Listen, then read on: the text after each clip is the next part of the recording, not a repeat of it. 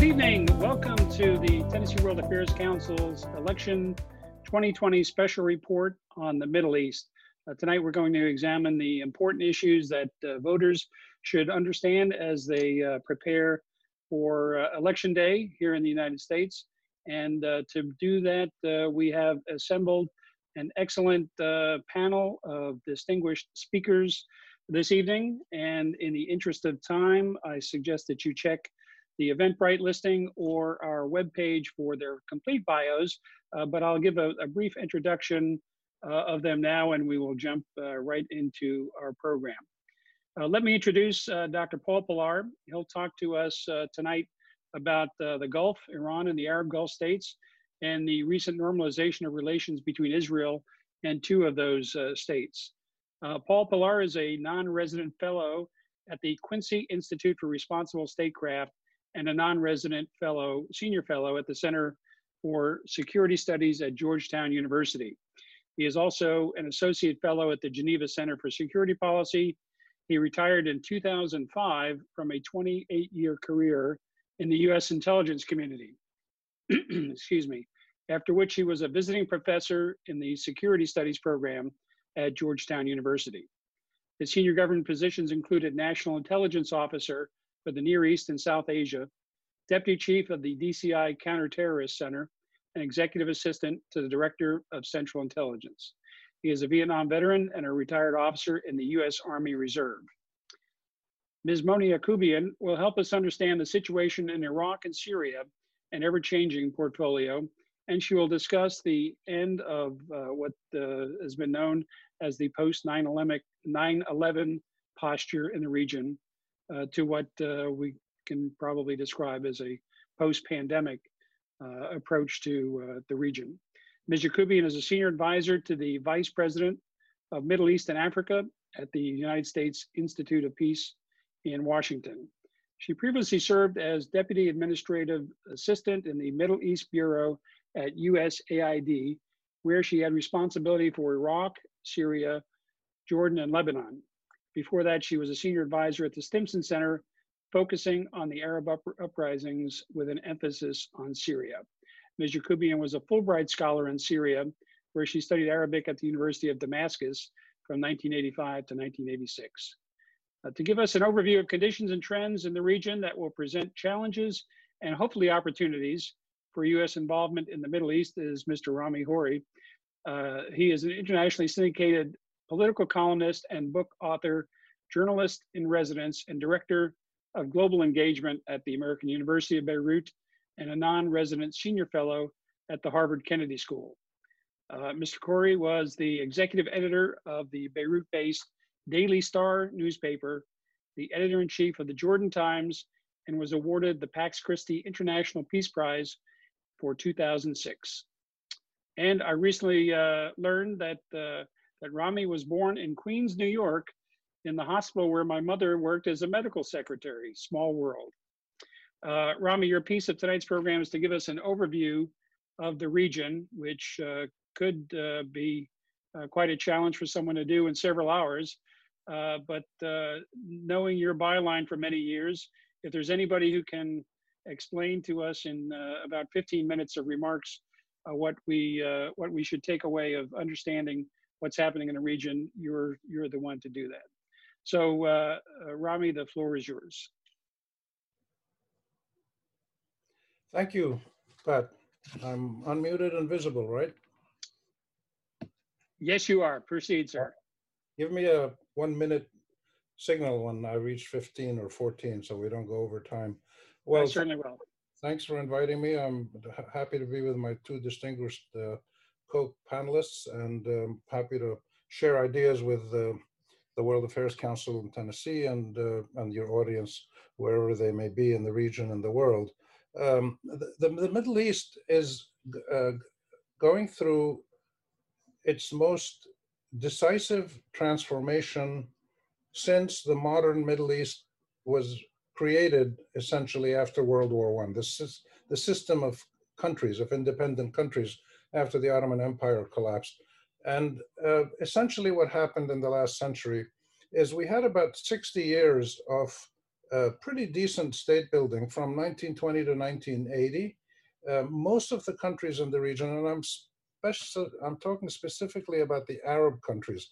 Israel, Turkey, and Iran fall into this analysis, you'll see later, but I'm talking mostly of the Arab world, which was created in its modern form right after World War I. And for 60 years, there was broad, steady, and relatively equitable development across the region, and most families in most countries in almost every year would anticipate that their lives were going to get better, and they did. And their children were going to have more opportunities than they did, and they did. And that's why you didn't have mass popular uprisings trying to overthrow regimes. You had one or two only, but very few. And what happened then in around 1980, approximately 75 to 85, is that you had the transition from sustained national development and coherence into more erratic economic and social progress, greater inequality and fragmentation, and more political tension, which gradually from the early 80s until now, so 40 years, 45 years or so, we had a stabilization of the development decades and then a decline. And most of the problems of the region that people hear about in the media, and in the Western world, I know the US well, I live here half the year.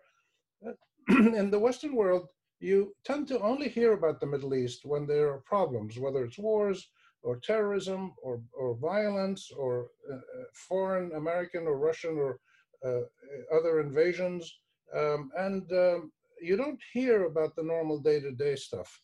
But essentially, what's happening now, because of the steady deterioration in development and the well-being of individual families over the last almost half a century, there are a series of areas of life that are degrading, fraying at the edges, corroding from within, and slowly degrading and fracturing. And these areas are the following. The entire state system is fraying and degrading and changing. Many individual states, not all of them, but I would say 2/3 of the Arab states are going through a process of some kind of tension and decay and even some change. The economies in most of these countries, in fact, all of these countries, even the oil wealthy ones, are going through the most stressful period that they've ever had. And this is compounded by the COVID situation. The issues of identity. Inside most of these countries, for the last century, there have been these tensions between your state identity, your religious identity, your ethnic identity, and maybe your ideological identity. So you have people who were tribal members, say, in Jordan or Syria, and then suddenly they woke up in 1930 and they were citizens of the state of Syria, and they had Syrian passports, and so their identity became Syrian. But they were also mostly Muslim, some Christians, and handfuls of Jews here and there in the Arab world, which had always been part of the urban scene in the big cities.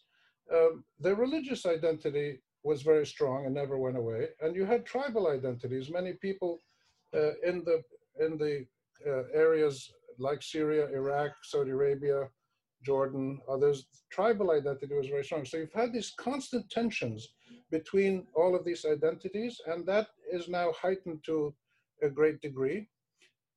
We've had a degradation of citizenship.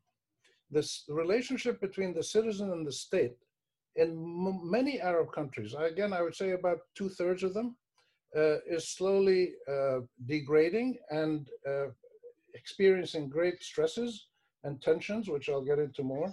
And finally, the issue of sovereignty.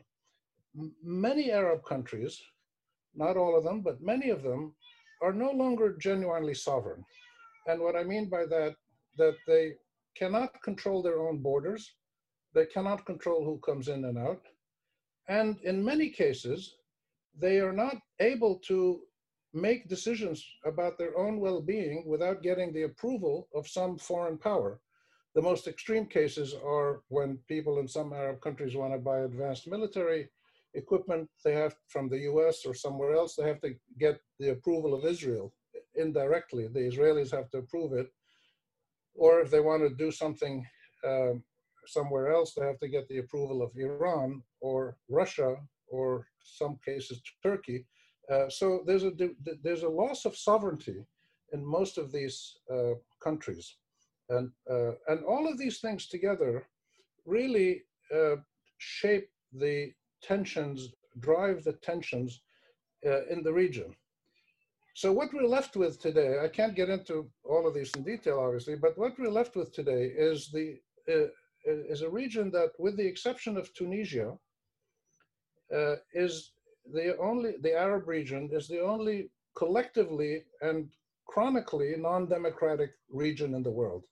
It's the only region where all of its citizens have never really experienced full citizenship rights. The second thing that is going on, and which is much more clear now, and explains a lot of these problems, is that the military dimension of life in these countries, whether the internal occupation, whether the internal rule by military officers, which started in Iraq in the 1940s and Egypt in 52 and has continued nonstop ever since, nonstop militarism internally, as well as external military attacks, which have not stopped since Napoleon, since 1798.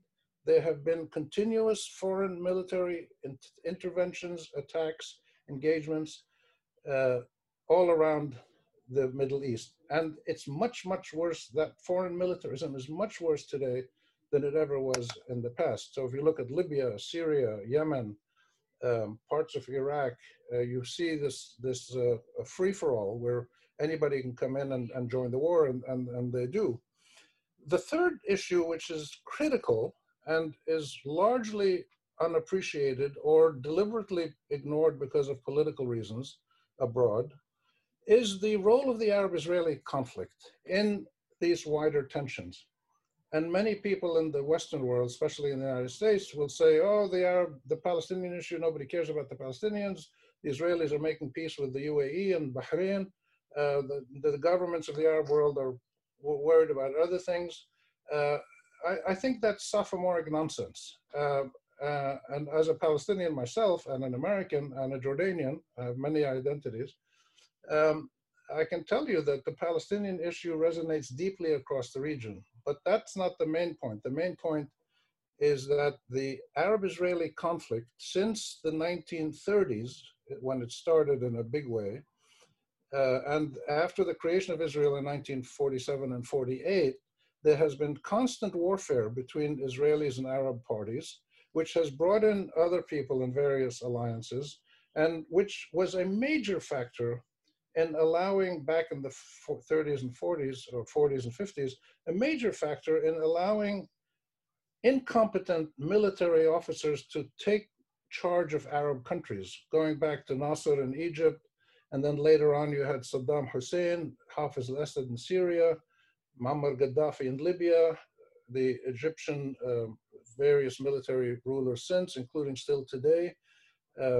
And across the whole region, you had military men who took power and ruled their countries and drove them into the ground to the situation that we have today. So I can't get into there's not enough time, but the centrality of the Arab-Israeli conflict nonstop over the last century is a critical issue that needs to be addressed. And it's one of the issues that also provides an opportunity. The other point I'd mention is the consequence of the drop in economic development over the years, over the last 4 decades or so, has led to a situation today, and this is documented by UN statistics and studies by people like Oxford centers and reputable people, where about 3/4 of the Arab people, more or less, are poor and vulnerable. It's an extraordinary situation. The Arab world is a region of paupers. The Iranians are suffering similar stresses and drops in living conditions. The Israelis are doing fine. The Turks are doing okay.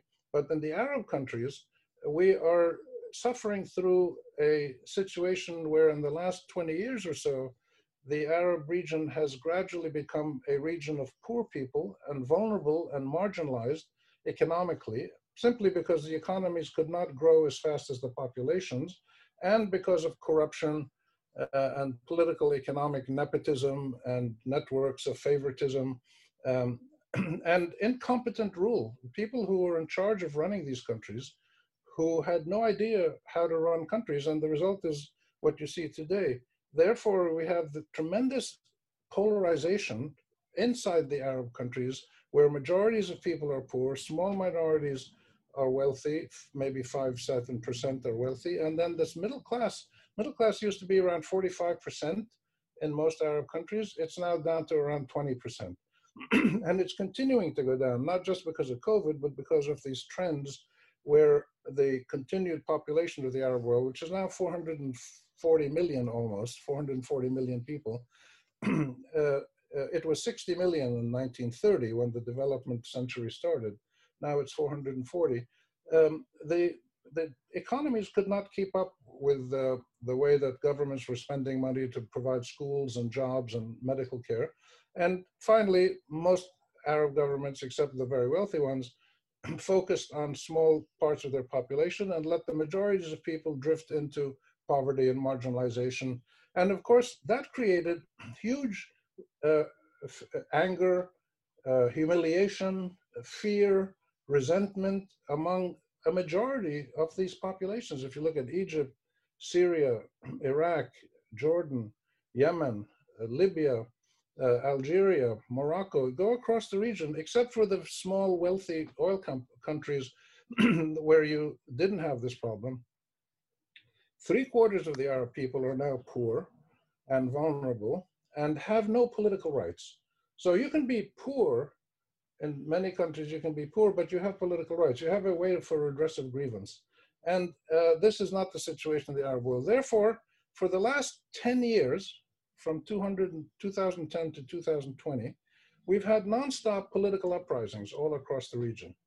It started, of course, in Tunisia and Egypt in 2010, 2011, the so-called Arab Spring, we call them the Arab uprisings, and they haven't stopped since. They're not covered in the media abroad, but it's been nonstop political protests across the region. There are 4 active major national uprisings going on right now in Algeria, in Lebanon, in Sudan, and in Iraq, and then smaller ones in other Arab countries. The point of this is that majorities of populations who are desperately seeking how to just live a normal life, they're not seeking wealth or revenge or power, they just want to be able to go back to live a normal life and have their kids go to school and have medical care and get a job, which with the majority of people can't do now. And governments are not paying attention to these issues in any serious way. And therefore, their people are out in the streets protesting. And they're not just protesting, calling for a change in this law or a change in that minister's position. They're calling for a total removal of the entire political elite that governs these Arab countries. So the situation is one in which we really have a mass regional popular uprising by helpless, powerless civilians who are desperately trying to create better government systems. And most of their governments are responding with military security measures, which is what autocratic Arab governments have done traditionally. So as this is going on in the Arab region, you have the greater involvement in the region militarily and politically and economically of Iran and Turkey.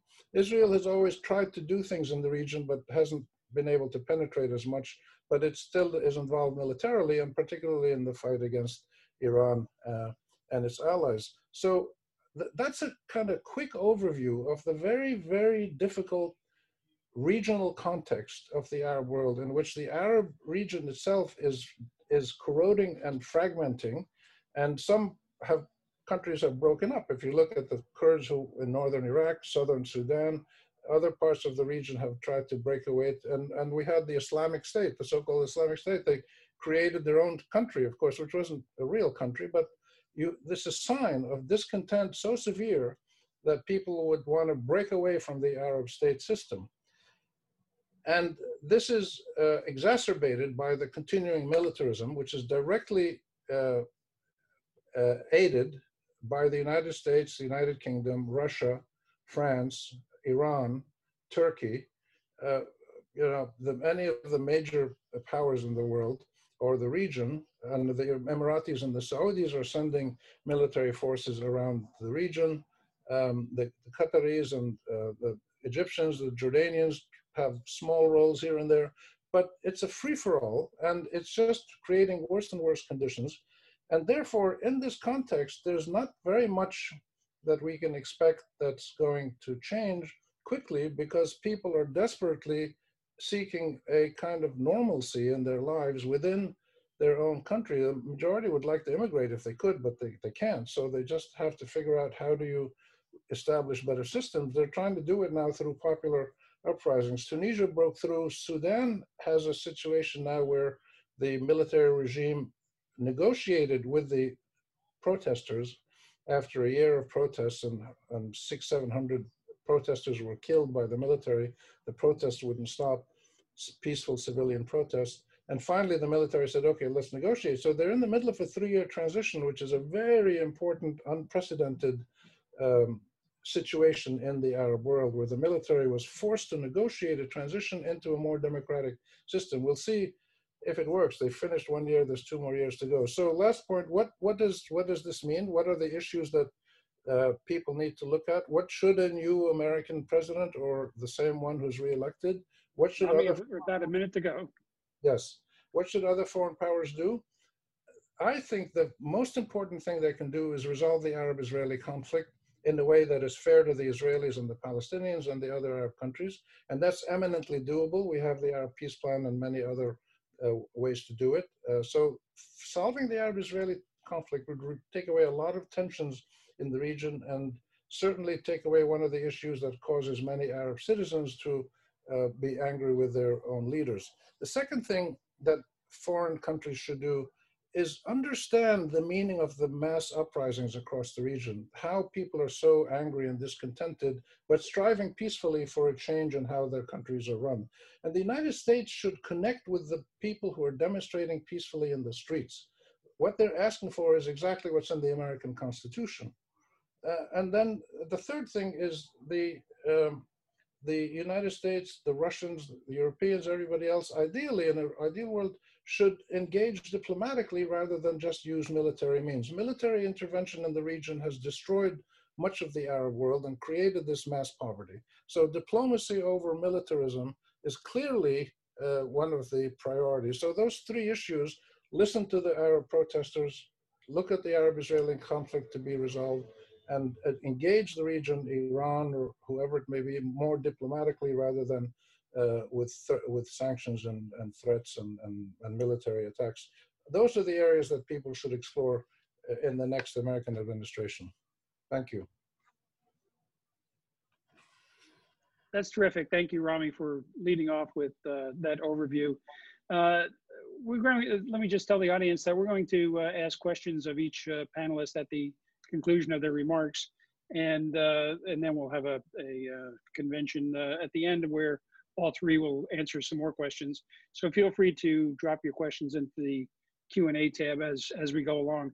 Rami, in the context of an overview of the region, I was reading through some of your recent columns, and one that struck me was, and you speak eloquently about the issues that plague the region, but you were talking about a UN report last month that outlined as you quoted, the decades-long challenges that plague the 436 million people in the region, and citing deficiencies, numerous, troubling, and getting worse every day areas like poverty, inequality, vulnerability, unemployment, low social protection, violence and conflict, declining health, education services, human rights deficiencies, refugees and displacement, and insufficient responsive institutions, which you called UNEs for governance.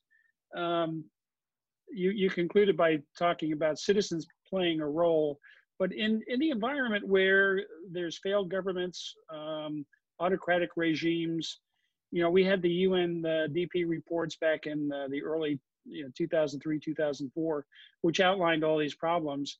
How can a society, how can people dig out from those conditions? Well, there have been many societies around the world that made transitions from badly governed, inequitable societies to more equitable ones, including the United States after the Civil War, South Africa, warfare in Northern Ireland, much of the Eastern European countries, and many Indonesia, and many others around the world. To various degrees, you've had transitions that have been made by autocratic governments or whatever they may be into something better. It's human nature. It can be done. Many people have done it. There's nothing difficult about it if there's a political will to do it. The key to making that change remains one of the great mysteries, and that's why God gave us political scientists and historians to try to figure it out for us. But what triggers the sense among people who hold power, like F.W. de Klerk in South Africa, Mikhail Gorbachev in the former Soviet Union, and the rulers of Northern Ireland, what triggered this idea in their mind that their systems cannot be sustained and they had to change to something better? I just basically keep urging people, as I did in that article that you mentioned, that the only thing that people need to do to understand the Middle East better, the Arab countries especially, but this applies to all countries, is listen to their people. So today, unlike when I started my journalism in the late 60s and early 70s, today we have many ways to directly hear and read what Arab people are saying on social media and other ways. Public opinion polls, there's just tons of information. And just look at what the protesters are asking for. So if people listen to the citizens and understand what they're calling for, and then try to engage them politically and diplomatically for a peaceful transition, it shouldn't be very difficult at all. It sounds easy, and in fact, it is easy if the people at top who have power are willing to make some kind of transition. This is the great barrier in the Arab countries with their current uprisings, the four I mentioned. Only the Sudanese military agreed to engage with the protesters for transition, which we're going through now. Lebanon, Algeria, Iraq, no sign of that yet. We'll see if it happens. But when people hold power, like the Egyptian military, for instance, is a good example. They've been there since '52. They don't want to have any other system but the military ruling Egypt, and Egypt is falling apart. It's a terrible, terrible situation with poverty and inequality and lack of rights. So how do people who've held power for decades and decades give it up? And that's the great dilemma that people have not figured out how to do. Right. Let me ask one more question, then we're going to move on to our next speaker. January 21st, new president, perhaps, maybe a second term for the incumbent. You talk about the loss, the impediment of sovereignties lost in as a predicament for some Arab states, and you've in your writing talked about the military adventures being destructive to any coherent ability for the Arab countries to do the kinds of things that you say they obviously need to do. So a memorandum to the new president as a caretaker for the Arab states. What major point would you want to make with the next administration? The United States has the greatest combination of anybody in the world of soft power, technical expertise, economic opportunity, and just day-to-day fun in society to share with the Arab people more than any other country in the world, more than China, more than Russia, more than France.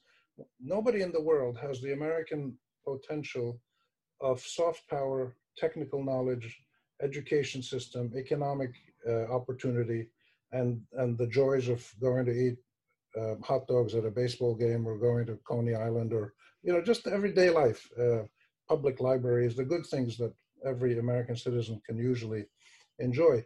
The United States should understand that that is the greatest power in the world, that it can use to engage with people inside the Middle East. And this is for the entire Middle East, Arab countries, Israel, Iran, and Turkey. There are huge demonstrations in Tel Aviv every weekend against the government.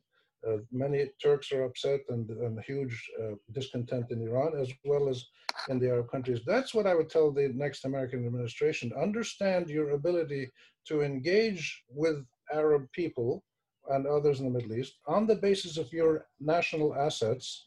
And your national assets are not your cruise missiles and your drones.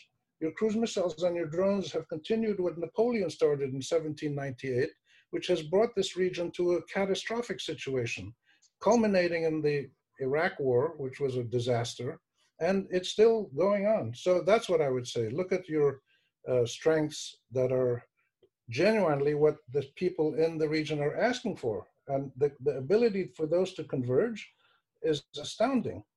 If somebody would just be brave enough to understand that and take the first steps. Well, thank you, Rami. You've given us a lot to contemplate tonight, and as we look to the future to understand developments in the Middle East. Next, we're going to hear from Ms. Mona Yacoubian, who comes to us representing the U.S. Institute of Peace.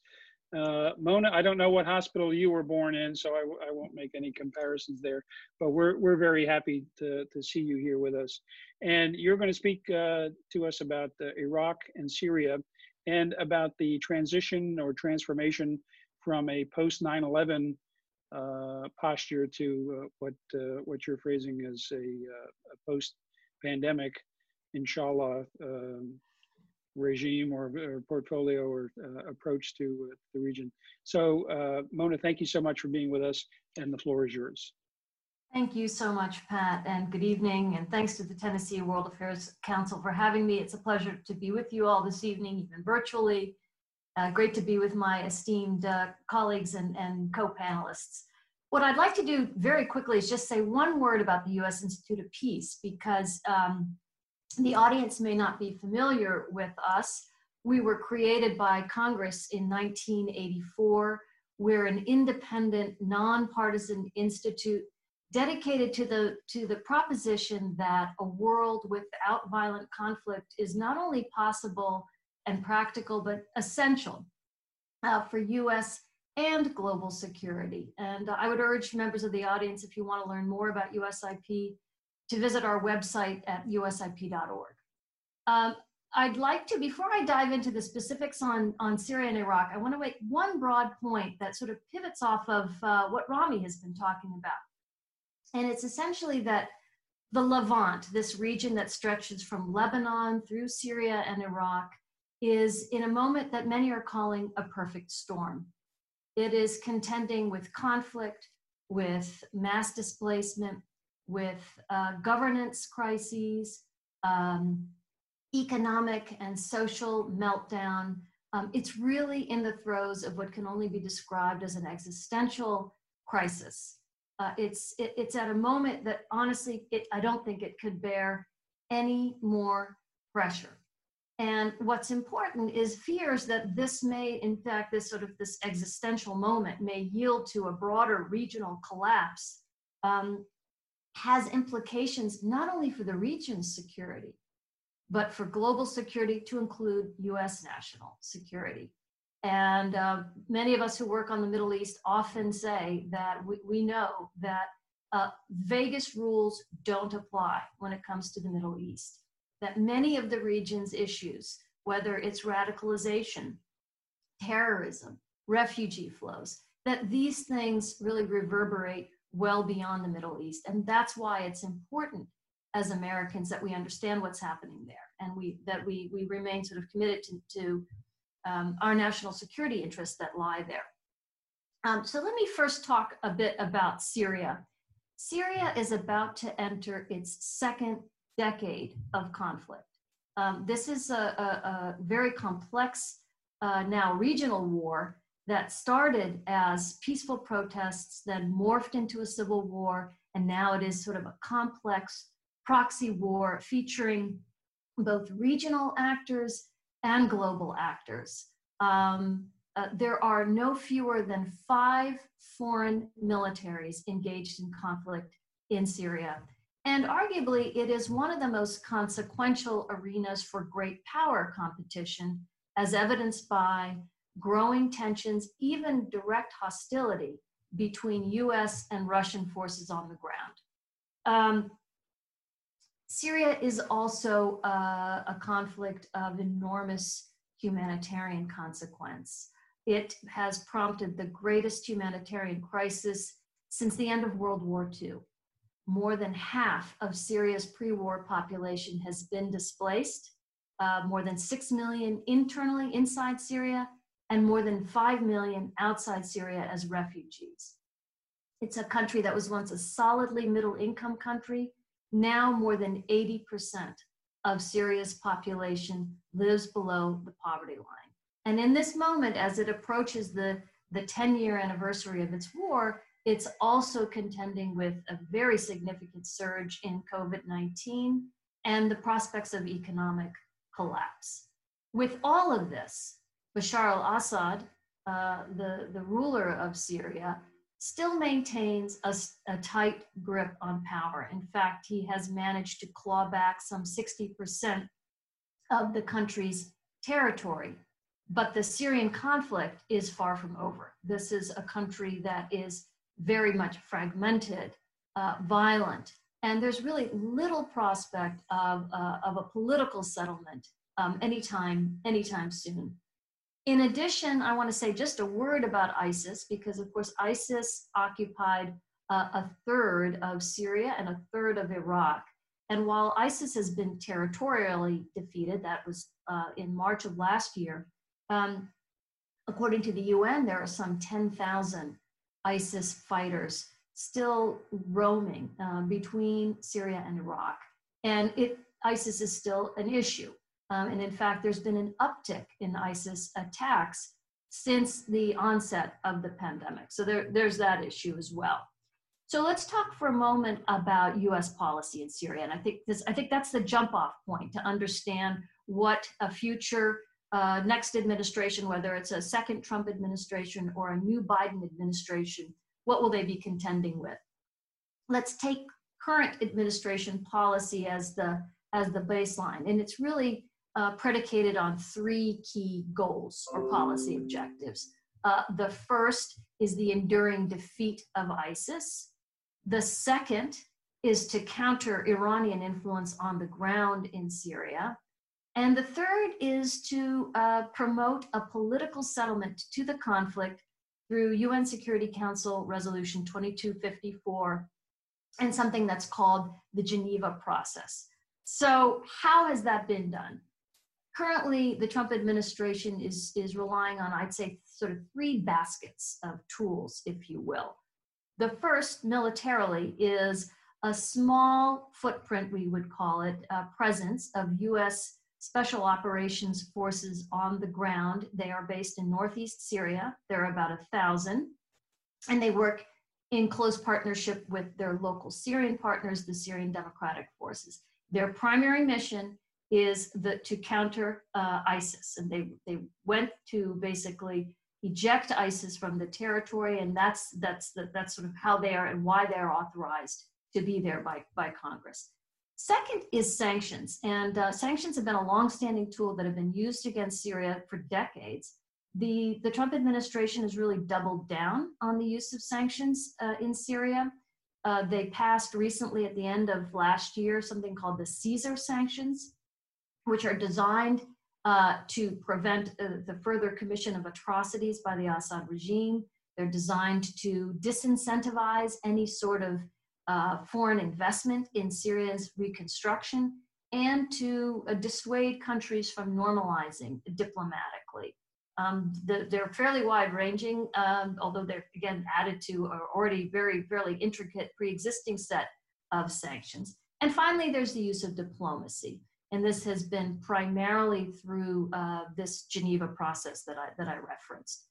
So what challenges would a new administration face come January of 2021? I think we can really distill it into sort of 4 key challenges that any administration is going to have to contend with in Syria. The first is the status of the counter-ISIS mission. These 1,000 special operations forces on the ground, their disposition, and our policy more broadly on countering ISIS. Should we retain those forces? Should they be withdrawn? What should their mission be? What's working, what's not? Or should they be expanded? Second is Assad's behavior, because as I noted, Assad's not going anywhere.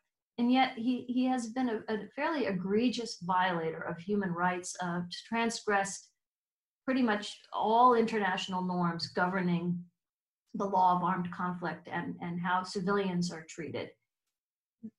The question really is, so what to do? I mean, he's not going anywhere. Are sanctions effective? Are they actually getting the sorts of behavior changes that they purport to want to get? Or are they actually causing more harm to ordinary Syrians? And if it's not sanctions, then what? Then how to isolate Assad? Third is this continued humanitarian crisis, which, as I noted, is bad and getting worse. And here the challenges are there's donor fatigue, given now nearly 10 years of conflict, and also, of course, many competing interests and competing needs in this sort of post-pandemic landscape that we will soon be confronting. And finally, what to do about the roles of Russia, Iran, and Turkey, all 3 of whom are fairly firmly entrenched in Syria. They've carved out territory, they've carved out influence, often very negative influence. What to do? What can the US do? We can perhaps talk about this more in the Q&A, but I would sort of underscore a few things. One is, when we talk about Syria, there are really no good answers. This is an extraordinarily difficult foreign policy challenge where it's often been about finding the least worst option. And I think in many ways, Syria is really a cautionary tale about 21st century conflicts and how we contend with them. We've seen the United Nations rendered essentially ineffective. The UN Security Council has had very little ability to influence developments on the ground. Its humanitarian architecture has been largely overwhelmed by the Syrian crisis. And as we said, we have this sort of regular commission or regular transgression of international norms in this war. The fairly regular use of chemical weapons, barrel bombs targeting civilians, the targeting of medical facilities. So all of these things are going on, very, very difficult to figure out how to respond. I think largely what I think we need to be doing is figuring out how we can reestablish some of our leverage with the express purpose of moving Syria toward a political settlement that would bring some sort of stability on the ground. And I'm happy to talk about that more and get into more details. Let me now turn to Iraq. And we're talking about Iraq tonight at a moment that is potentially, could be an inflection point in US involvement in Iraq. I don't know how closely people are following the news, but Secretary of State Pompeo just recently threatened to close down our embassy, one of the largest in the world, if the Iraqi government is not able to better protect Americans, American diplomats and others from Iranian-backed militias and their fairly regular rocket attacks that have been hitting the green zone, that area in Baghdad where the US embassy is located. It's been hitting them with regularity. And so Secretary Pompeo has said, to the Iraqis, if you can't protect us, we're going to leave. And we're seeing that there are other Western embassies who have now also sort of joined into this call, looking for better protection in a situation that is increasingly dangerous. What's behind this warning? I think it comes, there's, I think, two key points I'd want to make about it.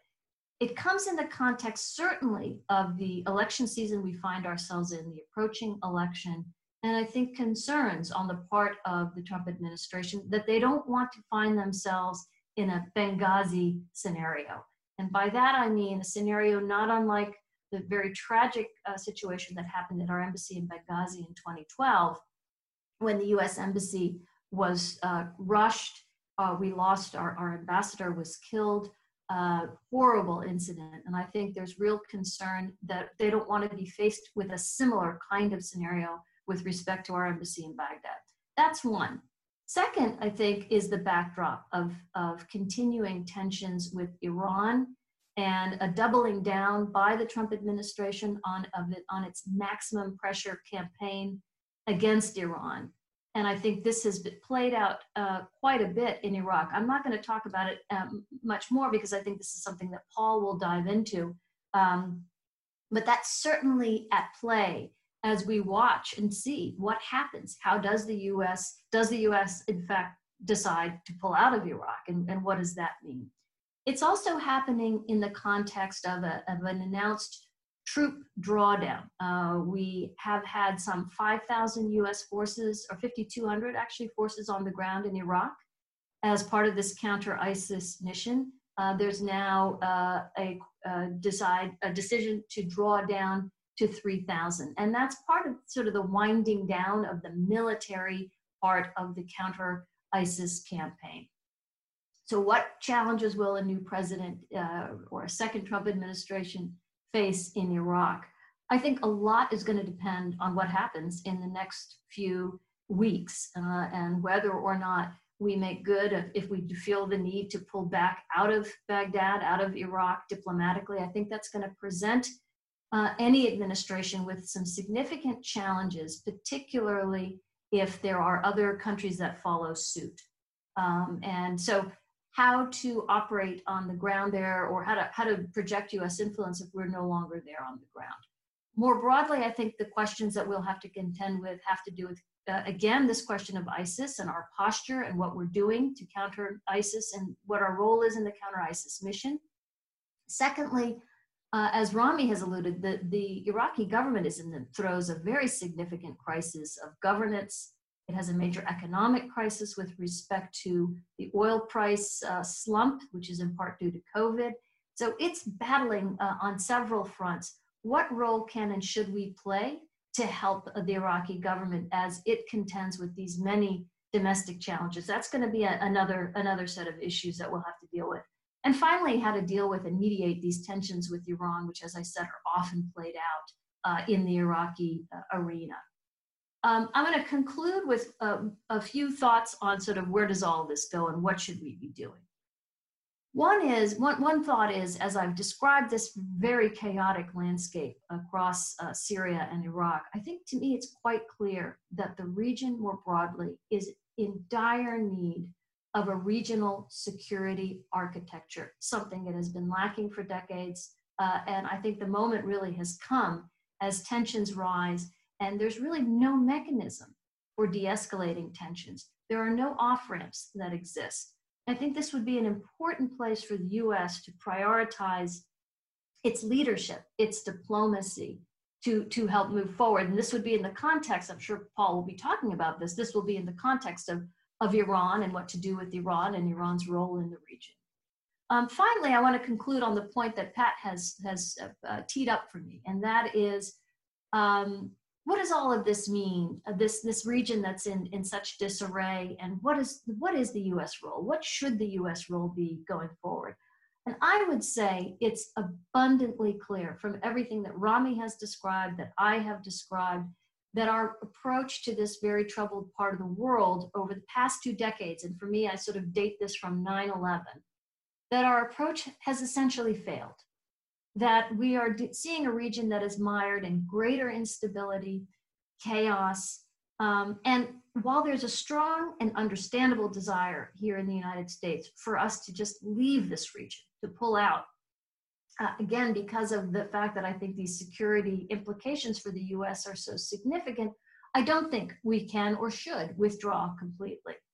What I do think we can do, though, and what I think we must do, is really institute what I would call a paradigm shift that redefines our engagement with this region away from the post 9/11 posture that focused very heavily on military interventions, on security, and on counterterrorism, to what I would call a post-pandemic posture that preferences the roles of diplomacy and development. And key components of this would be really prioritizing our budgets for diplomacy and development, which have been sort of ravaged, far more cost-effective way of engagement than the huge expenditures that we've undertaken on the defense side. Secondly, I think, as Rami was saying, I think we need to focus much more on the governance challenges, on the socioeconomic challenges that this region faces, and really sort of remove that military counterterrorism lens through which we often view the region, and therefore I think we miss a lot. Finally, I think we need to really broaden whom we engage with. We do very much need to understand the people in the street. I don't think we understand well the popular street, if you will, across the region. And I also think we need to engage more non-traditional stakeholders, diasporas, the Lebanese American community, the Syrian American community, certainly civil society, entrepreneurs. These are complex problems, and I think the more minds and the more different stakeholders we bring to the table, the better the chances are that we'll find sustainable solutions. And I will stop there. Thank you very much. Mona, thank you so much for that. As with your co-panelists, it probably wasn't fair to give you just 15 or 20 minutes to cover all of those complex issues, but you've done a great job describing what's at stake in this region in the Middle East, where America has been involved so deeply for decades. Let me just ask, and you must have been reading my script. You had answered all the questions I had prepared, but I did fail to mention the U.S. Institute of Peace, and the Tennessee World Affairs Council has been blessed with having a terrific relationship with USIP. We've had visits here, and just a terrific relationship with the education outreach through Anne Louise Colgan and everybody on the staff there. So thank you for that. Let me ask you, what is USIP's presence in the region, and what sort of initiatives might be ongoing that we should know about? Reports, studies. I know there are people on the ground around the world in very difficult places, but tell us a little bit about USIP's role in this region. Thanks. That's a great question. Thank you. So we have staff in 13 different countries around the world, conflict zones. We have activities in more than 50 different countries. We have a really interesting and unique approach. We seek to sort of help mitigate conflict, build peace, both from the ground level, from the community level, working with local communities, as well as from the national government and regional level. We have very, very active and longstanding programs in Iraq. For example, we've been in Iraq continuously since 2003. I should say, I want to caveat everything I'm saying by noting that, of course, with the pandemic, that has somewhat limited certainly our foreign staff, our American and Western staff, and their ability to engage directly on the ground there. But we still actually have active dialogue programs going where we are working with local communities, particularly those that have been affected by ISIS. And the many who have, as I noted, been displaced by ISIS. There are still, I believe, over 1 million internally displaced people in Iraq, or IDPs, who, in the chaos of what happened with ISIS, had to flee their homes. And so we've been engaged in dialogues at the local community level between, there's lots of tensions, of course, that came out. Iraq has a very diverse society. And through our local level dialogues, help to put together agreements that help facilitate the return of these IDPs back to their homes. We also have a very active hub in Tunisia, that oversees our programming in Tunisia, in Libya. We have a small program in Syria on the ground, very small. And we also, though, do quite a bit in terms of policy analysis, convening in Washington. For those in the audience who are interested, we were mandated by Congress to sort of moderate the Syria study group. And that study group issued a very interesting report at the end of September of last year. And so through our facilitation, we hosted the meetings, brought a number together in that study group. And anyone that's interested can easily access the report and read it. I think they would find it quite interesting. That's just a small smattering of the kinds of things that we do. Well, thank you for that. And I'm looking forward to reading more about your ideas about a post-pandemic posture in the region. And I assume there'll be some publications in the USIP inventory. And I would commend to the attention of all of our viewers, take a look at usip.org. There's a fantastic collection of materials there on the great work they're doing. And I would suggest subscribing to the newsletter to keep up with what's happening there. Well, Mona, thank you for your piece. Please hang on with us. And at the end, we hope to have time for a collaboration between you and your fellow panelists. Now we're going to ask Dr. Paul Pillar to join us. Paul, I hope you had a chance to go out and have dinner while you were waiting on us. We apologize for the delay, but thank you again for joining us. And just let me remind everyone that Dr. Pillar is a fellow at the Quincy Institute and a senior fellow at Georgetown University's Center for Security Studies. And he'll be talking to us about the Gulf, Iran, and the GCC, and the discussion about the normalization of relations between Israel and a couple of those Arab Gulf states. Again, Paul, no easy task to do in several hours, and you promised me that you're no longer a practicing professor, so hopefully we'll get the Cliff Notes version of what's going on there, because it really covers a lot of territory. So thank you for being with us, and sir, the floor is yours. Okay, thank you very much, Patrick, and thanks to the Council for the invitation to participate in this event. No, I didn't go out and have dinner. I was very interested to hear the remarks from my two distinguished co-panelists. We're going to talk about the Persian Gulf region over the next few minutes, and Iran does need the principal attention here because plainly stated, the state of affairs with regard to U.S. relationships and what U.S. policy has or has not attained is pretty bad. 2.5 years ago in May 2018, the Trump administration pulled out of the Joint Comprehensive Plan of Action, JCPOA, otherwise known as the Iran nuclear deal, and ceased to participate and ceased to observe any of the U.S. commitments with regard to sanctions relief under that agreement. The administration later escalated its so-called maximum pressure campaign to the point of what I can fairly describe as unlimited economic warfare against Iran. And this policy, which has continued ever since, has elicited three kinds of responses on the Iranian side, all of them negative. One is on the nuclear level. The Iranians did continue to observe their nuclear restrictions under the JCPOA for another year, that is to say up until the spring of last year, but then their patience ran out and they initiated a series of incremental exceeding steps that exceed the uranium enrichment limits that were spelled out under the agreement.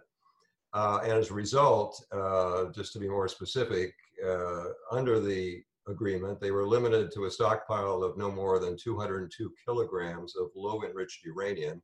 They now have stockpiled about 10 times that, around 2,100 kilograms. It's still at the low enriched level, although they've upped the percentage enrichment slightly from 3.67 to 4.5%.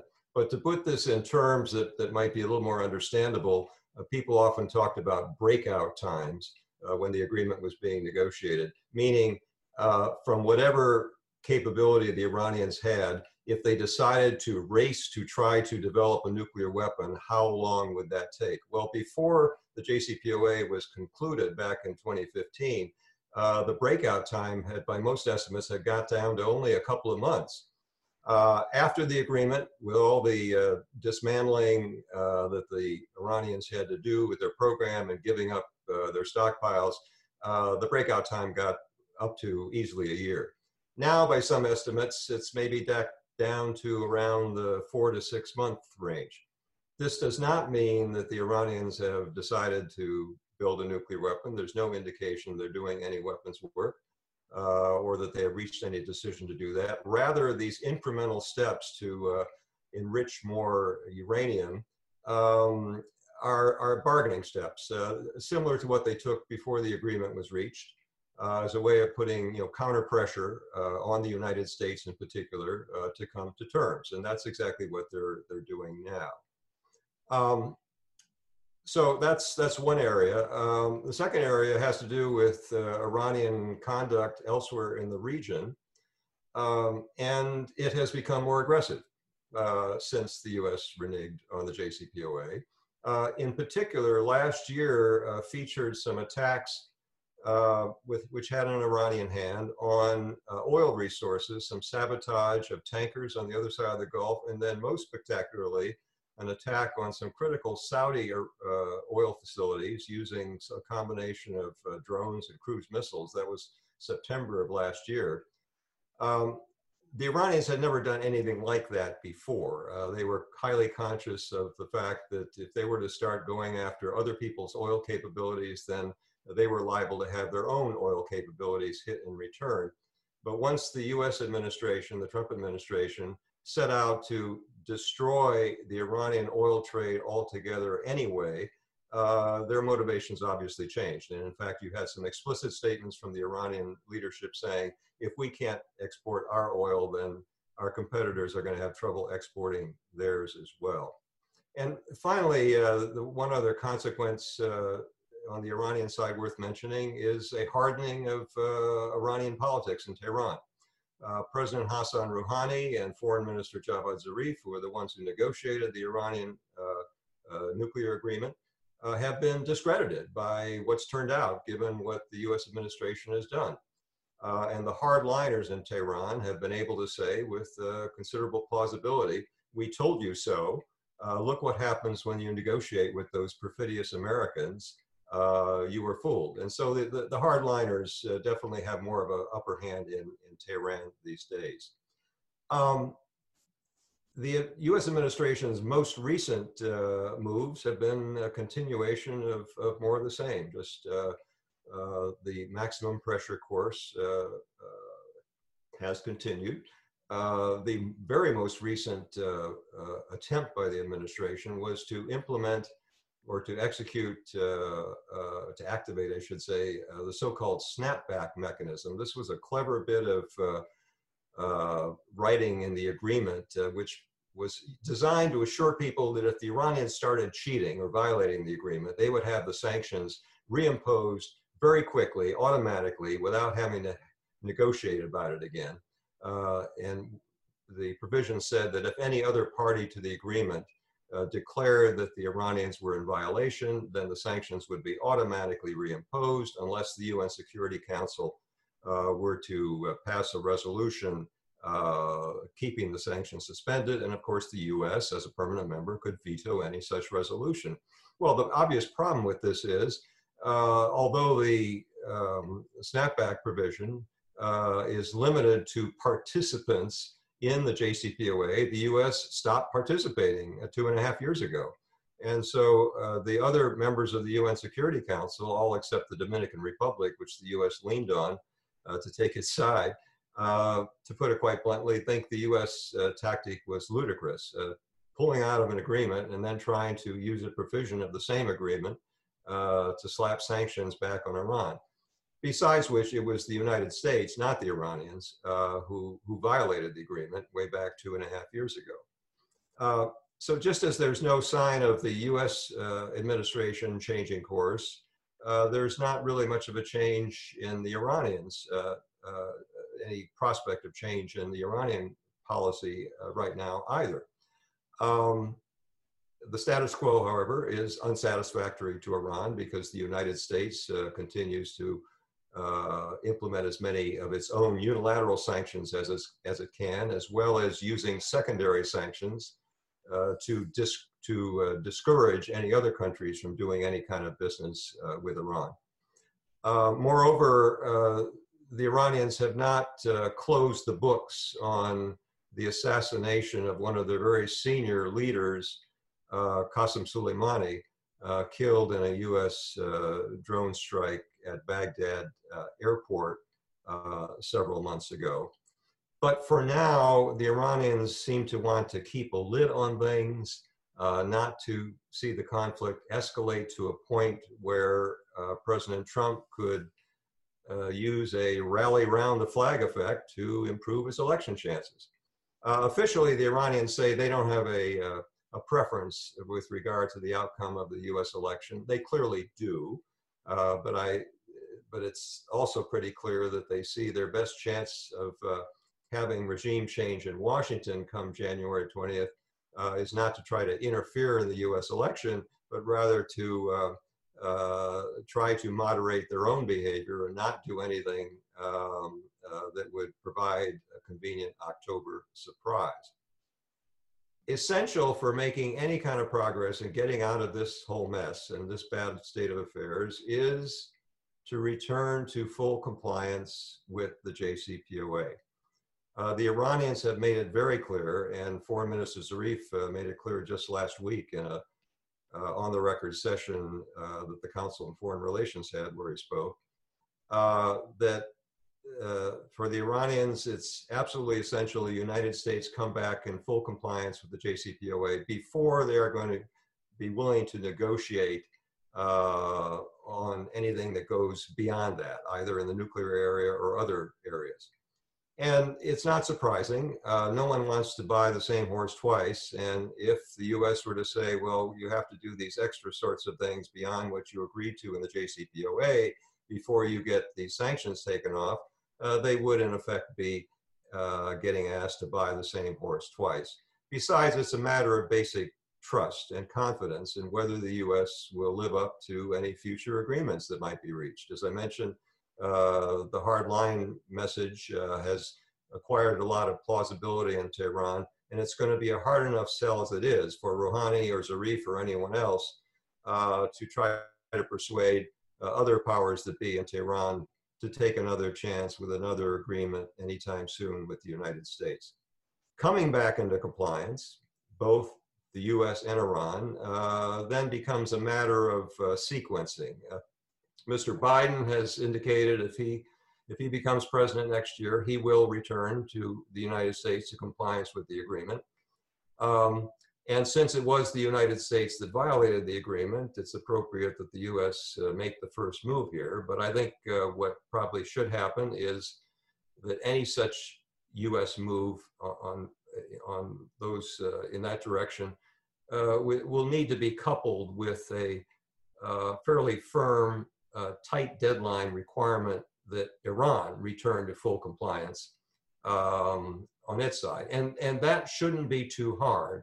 Those incremental steps that I mentioned and enriching the extra uranium, the figures I gave you earlier, the Iranians have repeatedly emphasized that these are eminently reversible steps, which indeed they are, and that they fully intend to reverse them if and when the United States does come back in full compliance itself. If we do have a return to compliance with the JCPOA, then other action through diplomacy to resolve other conflicts and address other issues of concern that involve both the US and Iran become possible. In the first instance, simply by reestablishing a channel of communications that we haven't had since things were broken off 2.5 years ago. One possibility would be in the nuclear area, what's called a more for more agreement, where the Iranians would commit farther into the future for more restrictions beyond the ones they already committed to in the JCPOA, in return probably for greater certitude that they would get the kind of economic benefits that they hoped to get when they signed the agreement. But even under the Obama administration, they didn't fully enjoy for a number of reasons. And other topics of mutual concern focused mainly on overall security in the Gulf region could be addressed as well. And getting to those other topics, this involves the Gulf Arabs. As Patrick mentioned, one of the most significant or newsworthy things that happened recently was this agreement normalizing diplomatic relations with Israel by the United Arab Emirates and Bahrain. Misleadingly sometimes called a peace agreement. It didn't really advance peace either on the Israeli-Palestinian end, since the Palestinians had no part of this, and it does nothing to advance the cause of Israeli-Palestinian peace, nor does it really do anything on the Gulf end. Neither Bahrain nor the UAE have really participated in warfare against Israel. There have been no shots fired in anger between them. And indeed, both of those Gulf Arab countries already had extensive relations with Israel, cooperating on a number of fronts, even though they, until now, fell short of full diplomatic relations. Instead, I mean, really, this move is best described as a deepening of a mostly anti-Iran alliance, which has a military component, especially given that increased arms sales from the United States to the UAE seems to be a key part of it, to include a sale of advanced F-35 aircraft. So it carries the further risk of arms races, not only vis-a-vis Israel, but also vis-a-vis Iran and other actors in the Gulf.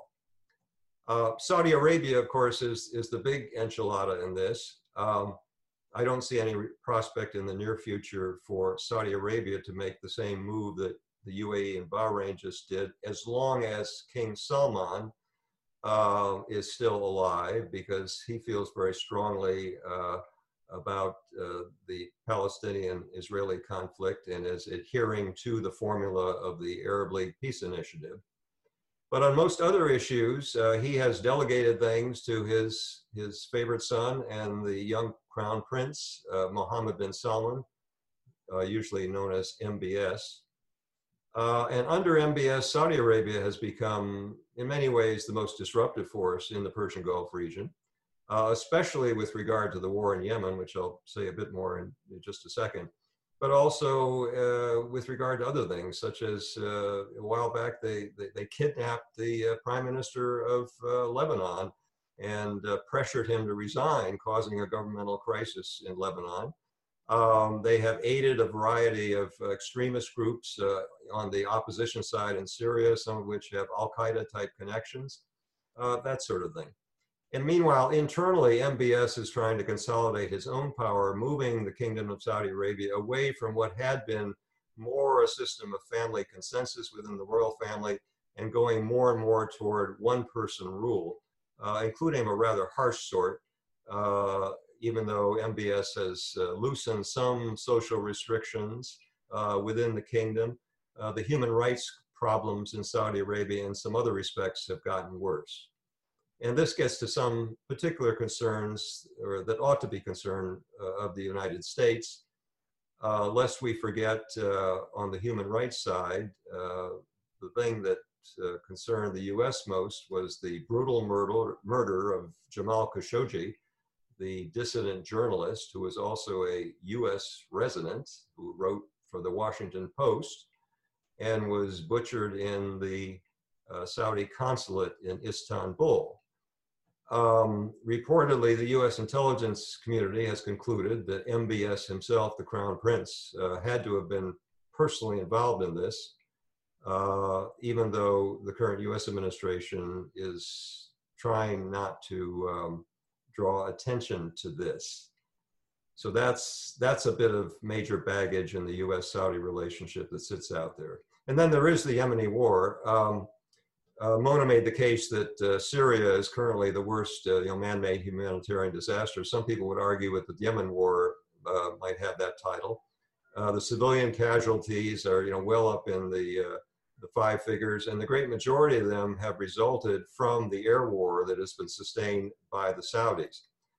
There has been some progress toward de-escalation. There have been some prisoner exchanges, and the Saudis' allies, the UAE, withdrew from direct participation in the war, although they continue to have a hand in it indirectly through various clients in southern Yemen.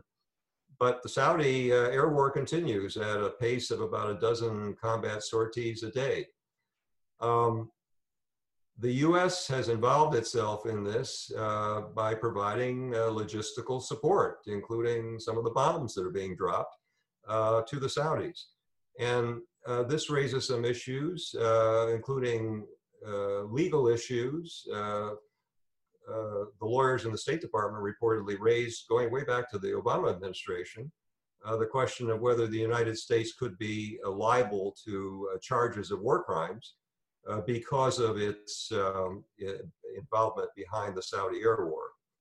And then there were more recent reports that the Trump administration tried to cover up this whole issue and not have it become a matter of public knowledge. Well, finally,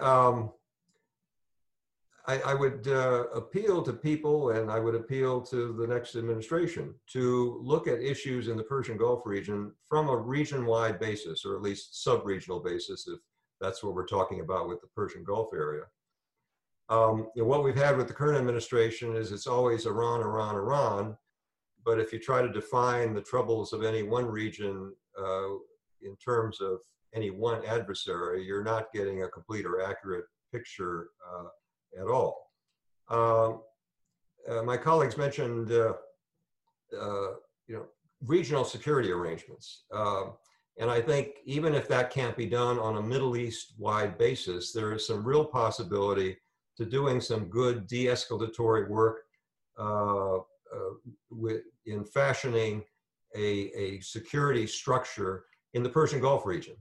And in fact, President Rouhani of Iran has offered some ideas in this vein, proposing a forum that would be modeled on the Organization for Security and Cooperation in Europe, which would involve the Iranians and the Gulf Arabs and other players, including some of the external ones, and would be a place where many of the issues of common concern that risk escalation into something worse could be discussed and de-escalated. There are, in fact, a lot of common interests between the Iranians and the Gulf Arabs on the other side of the water. Of course, the Saudis and the Gulf states are always happy to see the U.S. take their side in any local or regional rivalries. But that does not mean that they are looking for anything like a war. The attack on the Saudi oil facilities last September was probably a wake-up call to the Saudis, given the accuracy and effectiveness the capability that it demonstrated. And it reminded the Saudis of how much they could be hurt and how much their oil industry could be hurt if there was any kind of military conflict involving Iran and either the US or Israel. That's the kind of thing that everyone has a shared interest in avoiding. But so far, the current administration has discouraged contacts and discussions with Iran, and so that isn't happening. But that's one area for change. And I will stop there, Patrick. Well, thank you, Dr. Pillar. What a fascinating view of a region that attracts probably the most attention of policymakers in Washington, the Persian Gulf, and especially the maximum pressure campaign that we have with Iran. As with our previous speakers, you've answered most of the questions I have, so I've been busily cobbling together some new ones here. Great power conflict, that seems to be the new thing in Washington. Is that the conventional wisdom? Are we moving away from terrorism and the 9/11 aftermath, and are we now talking great power conflict? And if that's the case, what should we know about China and Russia and their interest in the Gulf region?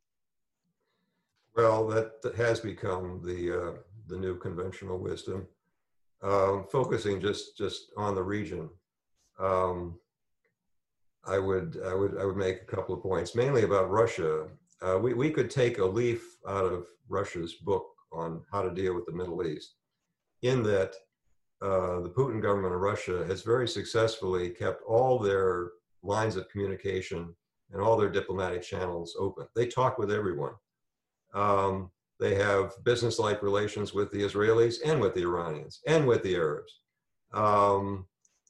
with the Syrians and basically everybody. Whereas, of course, the path that the U.S. has been following more lately is to divide the region into good guys and bad guys, and try to cement the alliances of what are considered the good guys, the development regarding Israel and Bahrain and the UAE was part of that, while refusing to have any dealings whatsoever with those on the other side, the so-called Shia Crescent led with Iran.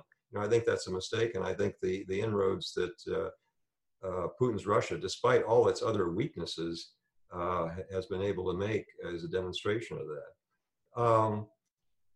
The Chinese, as usual, they have economic and energy-related concerns, but they're tempered by other concerns about direct relationships with the United States.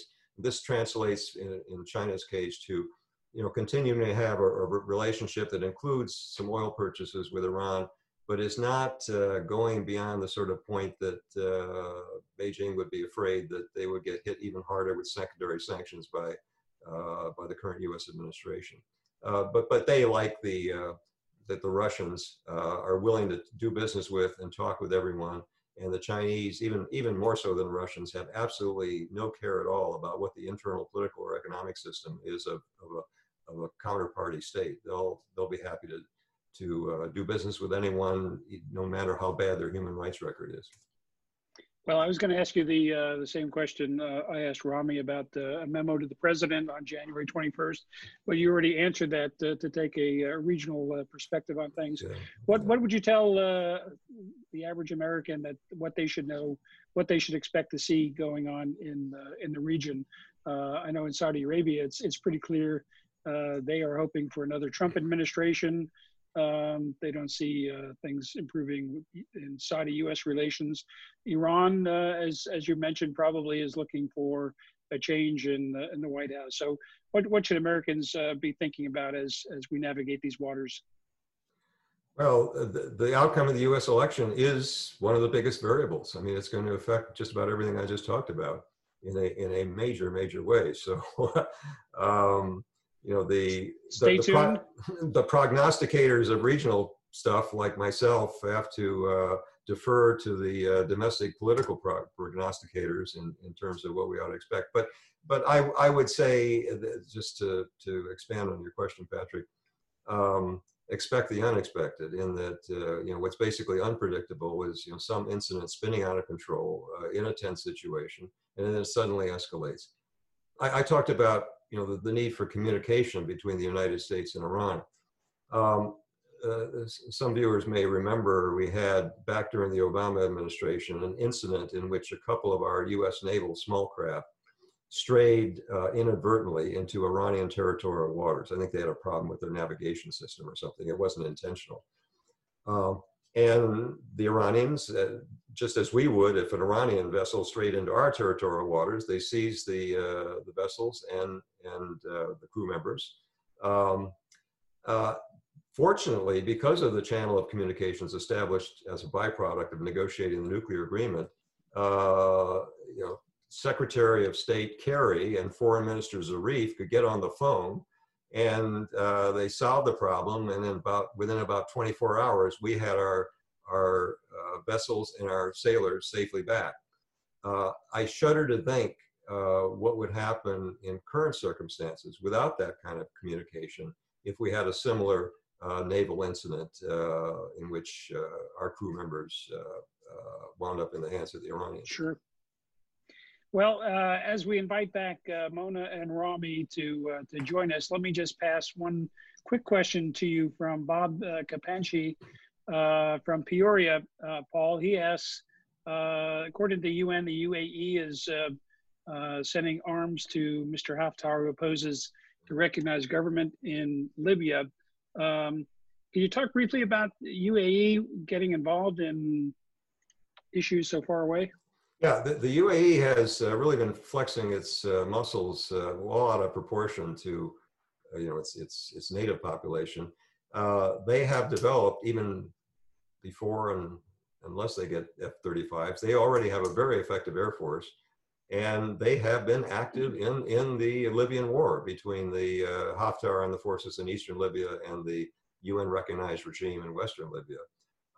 And they have been subject to some of the same sorts of criticisms about incurring civilian casualties that the Saudis have and what they've been doing in Yemen, not nearly to the same scale. But this is an issue that has come up, by the way, and I think we'll probably hear more about it maybe in Congress with regard to that possible F-35 sale to the UAE, because the objection has been raised that they are doing sort of nasty stuff in Libya and killing civilians. And should we be selling them such an advanced aircraft under those circumstances? Yeah, I think I've also seen reports that they're in Suda Bay, Crete. The Greeks are facing off against the Turks over oil exploration in the Eastern Med. And I saw a report the UAE had aircraft in Crete. It's a tribute. It's a tribute to the reach and capabilities of the UAE Air Force. I mean, Sure. If you had a one-on-one contest, air contest between the UAE and the Iranians, whose own air force mostly belongs in museums, it would be no contest. The UAE would clobber the Iranians. Right. Well, welcome back, Rami and Mona. Thanks for everyone for terrific presentations. Let me go through a couple of questions that we have for Rami and Mona. And two of them come from our friend Nazad Harami, who is the director of the Saladin Center here in Nashville. And you may not know it, but Nashville has the largest population of Kurds in North America. And it was the site of one of the, get your finger dipped in purple ink when the first election was held in Iraq after the government was formed. So we have a very large and prosperous Kurdish community here. And Nazad asks, Rami, he talks about the brutality against the Kurds at the hands of the Arab government in Baghdad during the Saddam regime. And his question is basically, can you talk about the Arab system with regard to Kurds? And let me ask the question of Mona that Nazad asked. He's basically wanting your view on the Kurdish issue when you talk about Iraq. It's a big issue, and what the U.S. government position is. I know there was a referendum on Kurdish independence in the Kurdish regional government area. So Rami first, and then Mona, if you could just follow up. Yes, thank you for the question, and thank you both to Paul and Mona for your comments. They were terrific. I keep learning every time I engage in an exercise like this, which is a testament to the quality of the speakers and to the many issues that we still have to deal with in the region. It's amazing. The Kurdish situation absolutely is an example, an extreme example of the brutality of many, not all, but many Arab regimes that were run by military officers. There were uprisings several times in the Kurdish region against the central government in Iraq, in Baghdad, because it mistreated the Kurds so badly. And you had similar uprisings from largely Shiite regions in the south. And these were among the few large-scale popular uprisings that happened in the Arab world from the 20s to the end of the last century. There was one in Sudan that overthrew Numeri, and one or two other tiny ones, but these were the biggest ones that happened, and they were brutally repressed by the central government in Iraq. The Kurds have more right to statehood than, or the same right to statehood as anybody else in the region. They have the qualities of a nation, of language, of culture, of history, of identity, territory, large numbers. They should be a state, an independent state. And what a wonderful state it would be, because as you know, in Nashville, the Kurds are extraordinarily fine people, as are all the people in the Middle East, if they're given a chance to live normal lives. But because of the imperial intervention in our region and the handoff from the imperial powers to the Arab autocrats in the 30s and 40s and 50s, the average citizens in the Arab world, whether they're Kurds or Shiites or Sunnis or Christians or whatever they may be in different places, the average citizens have never had a chance to really shape their own countries. But absolutely, the Kurds were more badly treated than almost anybody, including chemical warfare and mass population movements and the most awful social engineering moves. So I fully agree with Nawzad's question. And one of the U.S. government posture towards the Kurdish regional government? Well, I think Rami has well laid out the tragic history of the Kurds. I think the U.S. relation with the KRG, or the Kurdish regional government, is quite good. And in many ways, I think that the situation of Kurds in Iraq is far better, certainly, than it was with the institution of federalism and some degree of autonomy. I think relations have even improved a bit further under the current Prime Minister Kadhimi with respect to relations between Baghdad and the Kurdish region. And again, I think the Kurds have been, I think what I'd like to highlight, if I could for just a moment, is the relation between the US and the Kurds in Syria. Because when I noted the Syrian Democratic Forces, about 60,000 strong force on the ground, it is commanded and led by the Kurds. And it has been a very important relationship that the United States has had on the ground with them. In fact, the Syrian Democratic Forces actually took far greater casualties in the battle against ISIS, losing some 10 or 11,000 fighters than we did. We lost about 6 or 7 or 8 Americans. The Kurdish-led SDF lost 10,000. They have been an invaluable partner on the ground. It's a partnership that's been complicated by our relations with Turkey, our NATO ally. Turkey has been deeply, viscerally opposed to any sort of Kurdish autonomy or semi-autonomy in northeast Syria. And it makes for the kind of very complicated situation we find ourselves in. I think the Kurds were somewhat disappointed, to say the least, by our decision to pull back from the border with Turkey in October of 2019, which is what allowed Turkey to make an incursion into a zone in northeast Syria called the Operation Peace Spring Zone. So I think going forward, it's a complicated relationship. I think it's something that will demand quite a bit of attention. And I think ultimately the answer in Syria for the Kurds is some degree of semi-autonomy, decentralization, in an ultimate political settlement. But unfortunately, I think we're quite a ways off from that. Well, thank you for that. We're close on time here, but let me ask one more question of Paul, and then I'll ask each of you for closing comments. Paul, the GCC is in a difficult way for the first time since its creation, 1981. Is that sound right? It is now seen a fracture with Qatar being pushed aside in terms of relations and trade and so forth by Saudi Arabia, Bahrain, UAE. We've seen 2 heads of state pass from the scene in recent weeks and months. Give us a snapshot of what we should know about the Arab Gulf states and what that means for American relations in the Gulf.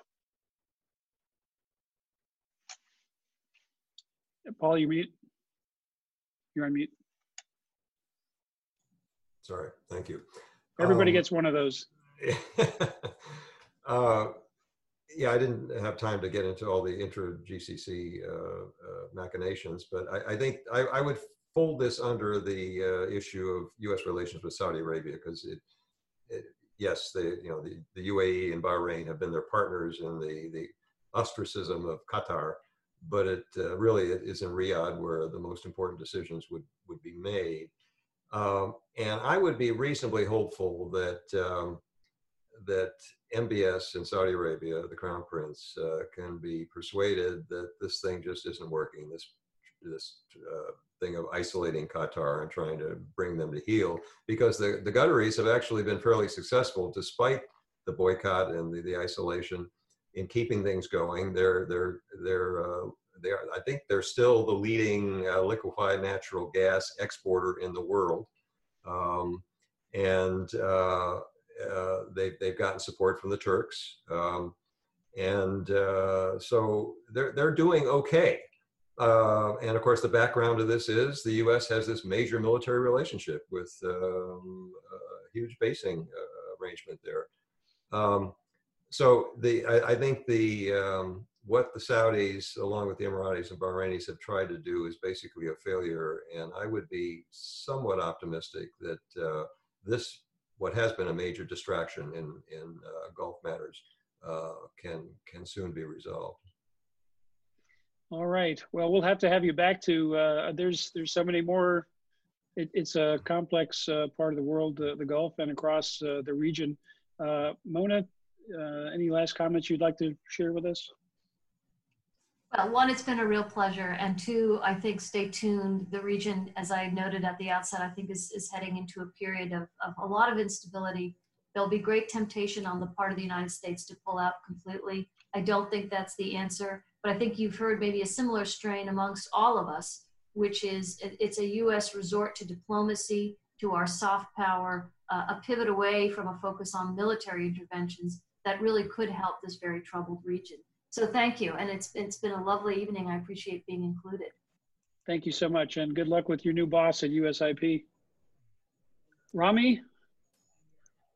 I would just make the comment, as I've been making for the last 50 years of interacting between Arab region and the United States, is that the American people and the political class and the media should listen more to ordinary Arab citizens. You know, if somebody from overseas was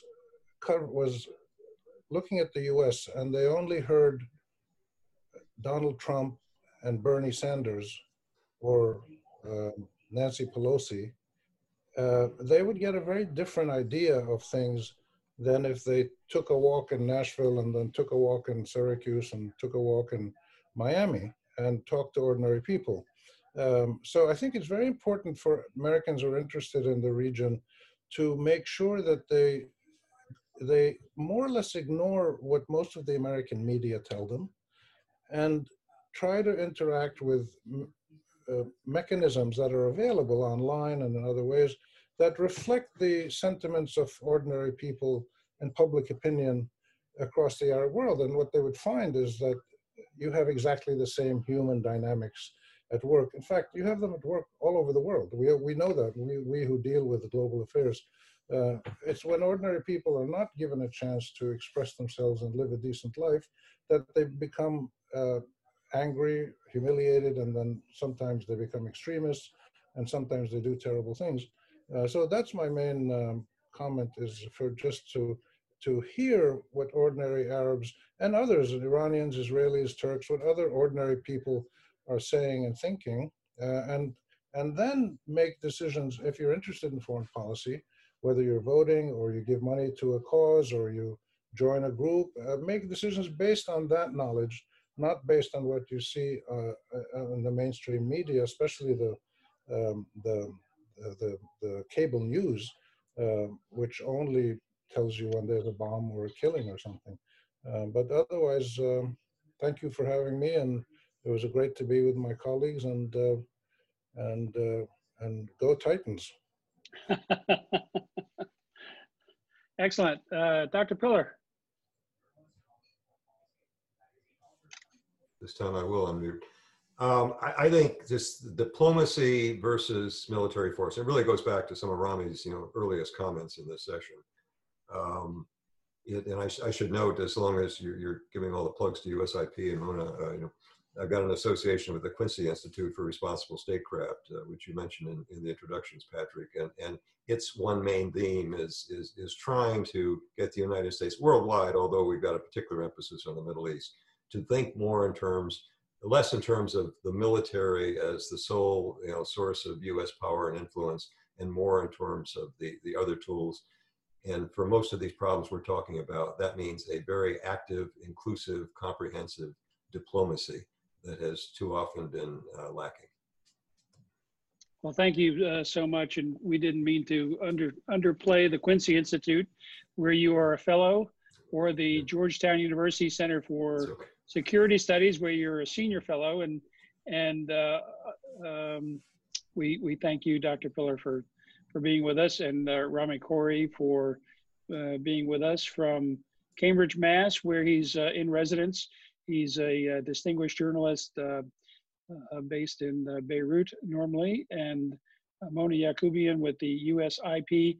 And I strongly recommend that after you sign off tonight, if you're watching, Google each of these names, get on whatever mailing list that their byline will appear, and you will be a much better and well-informed citizen for having followed their writing. They're tremendous authorities on any topic that they undertake, and we are immensely grateful for them taking time tonight and speaking with us to help us inform our community on a very important region of the world as we prepare for election 2020. So thank you all for being with us, and everyone have a good evening, and please be safe. Thank you.